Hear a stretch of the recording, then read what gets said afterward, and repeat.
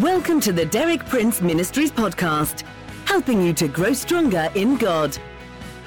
For more than 6 decades, best-selling author and Bible teacher Derek Prince has been a source of inspiration for millions of believers around the world. You too can benefit from his compelling biblical insights. And now, Derek Prince.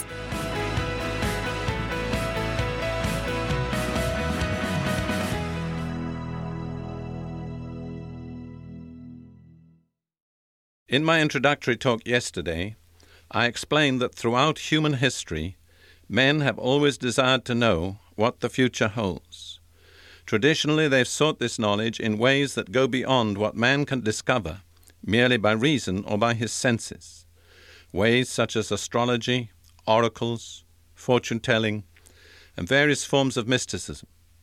The record of history indicates that man's attempts to obtain knowledge of the future in these ways have proved elusive and deceptive. In more recent times, man has also sought this kind of knowledge of the future in more sophisticated and scientific ways. Studies and surveys have been made by experts in various fields, by physicists, sociologists, economists, experts in the related fields of population and food production, and so on. In recent decades, the help of computers has been extensively invoked. However, there remains a third source to which we may look for insight into the future. This third source is the Bible.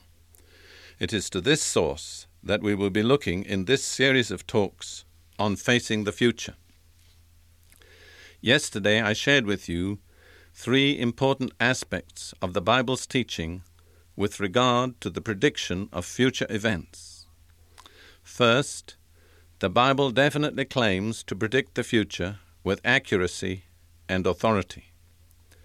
Second, the Bible rejects the claim of occult or mystical sources to be able to do this. Third, the Bible has a record of proven correctness. To illustrate the Bible's record of proven correctness, I gave 2 examples. The first was the life of Jesus. And out of my book, Foundation for Faith, I read a brief passage which listed 18 distinct events, all of which happened in the life of Jesus, and all of which were a direct fulfillment of Old Testament prophecy. The second example of the Bible's correctness in predicting the future that I chose was the history of Israel. And I pointed out that over 3,500 years, the Bible has consistently and accurately predicted the destiny of the nation of Israel. And I gave 7 specific examples of aspects of Israel's history, all of which have been correctly predicted in the Bible. Today, and for the rest of this week, I'll be sharing with you on a matter of primary importance in this connection.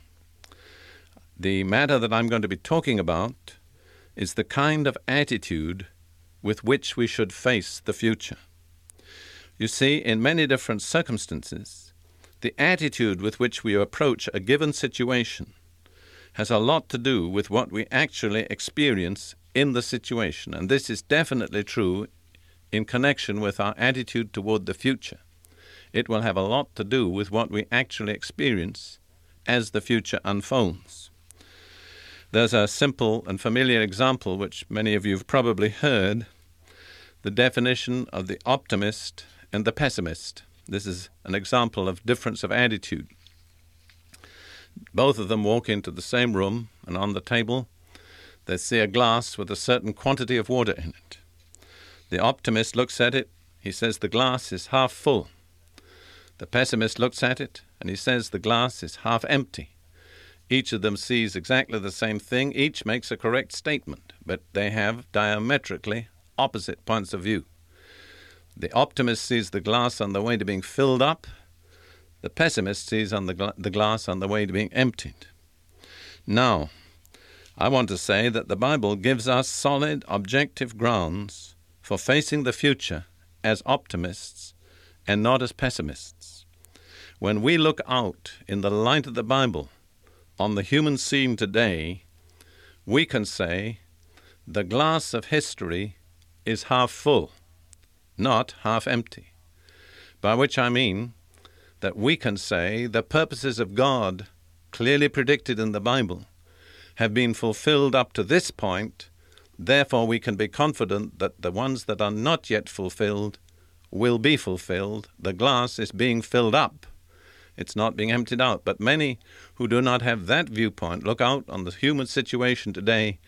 They are pessimists. They say time is running out, resources are running out, the population explosion is on us, we're not going to have enough food, the atmosphere is being polluted.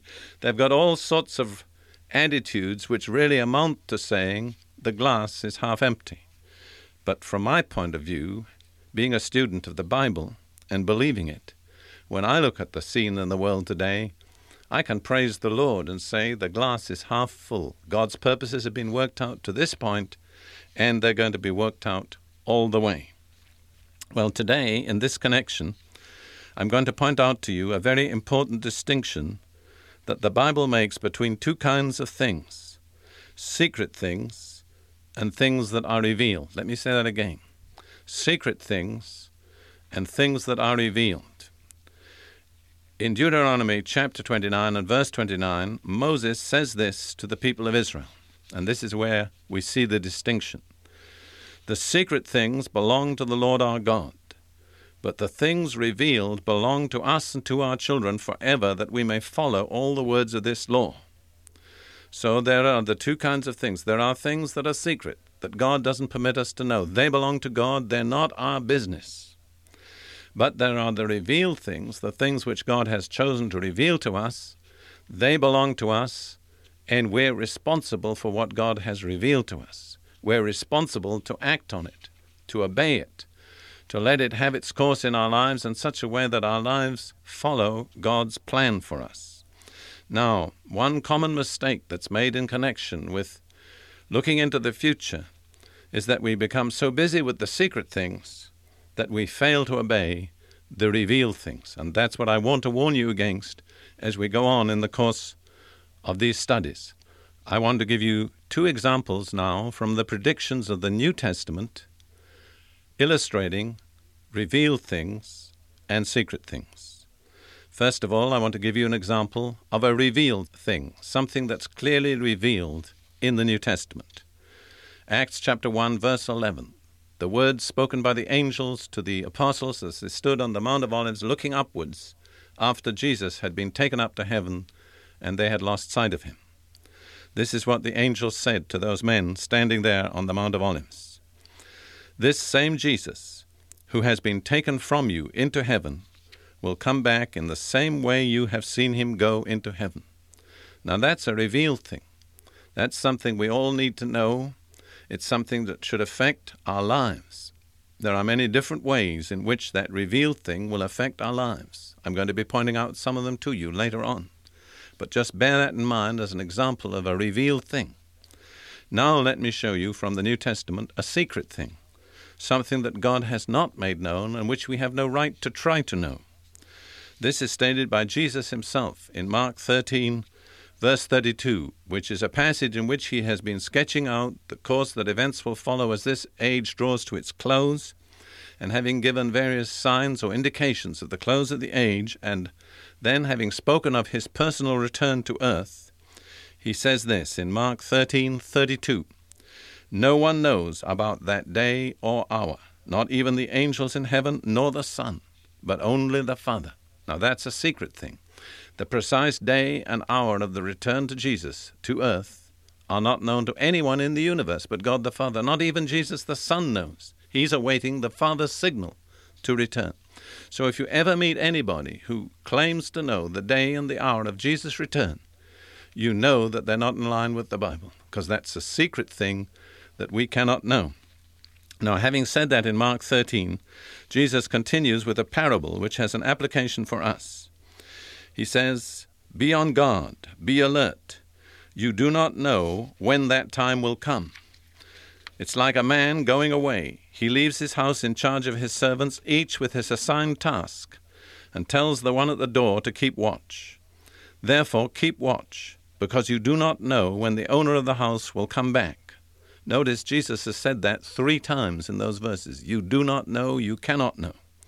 You do not know when the owner of the house will come back, whether in the evening or at midnight or when the rooster crows or at dawn. If he comes suddenly, do not let him find you sleeping. What I say to you, I say to everyone, watch. In other words, be alert, be on the watch. Don't be found sleeping. Now, in that passage, which is a parable, Jesus says that the landowner or the master who went away and left his servants behind him left each with his assigned task. Each one had something specific to do during the master's absence, and the man who kept the door, his assigned task was to watch for the master's return. Now, this is true of us as Christians. As long as we're here on earth, we each have an assigned task, something that we're responsible to do, something that we'll be answerable to God for when we stand before the judgment seat of Christ. What's very, very important is that we don't neglect the revealed thing, the assigned task, and get so occupied with the secret thing, the exact day and hour of the Lord's return, that we're delinquent. That when he comes back, we've omitted to do the things he commanded us to do, and we've been doing something he said we couldn't do, which is find out the day or the hour of his return.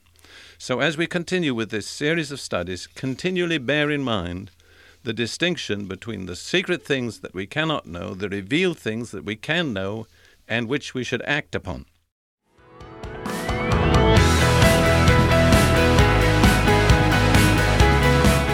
Thank you for listening. For more inspiring teaching, visit our website at dpmuk.org/podcast and like our page at facebook.com/dpmuk to join our online community. Derek Prince, teaching you can trust.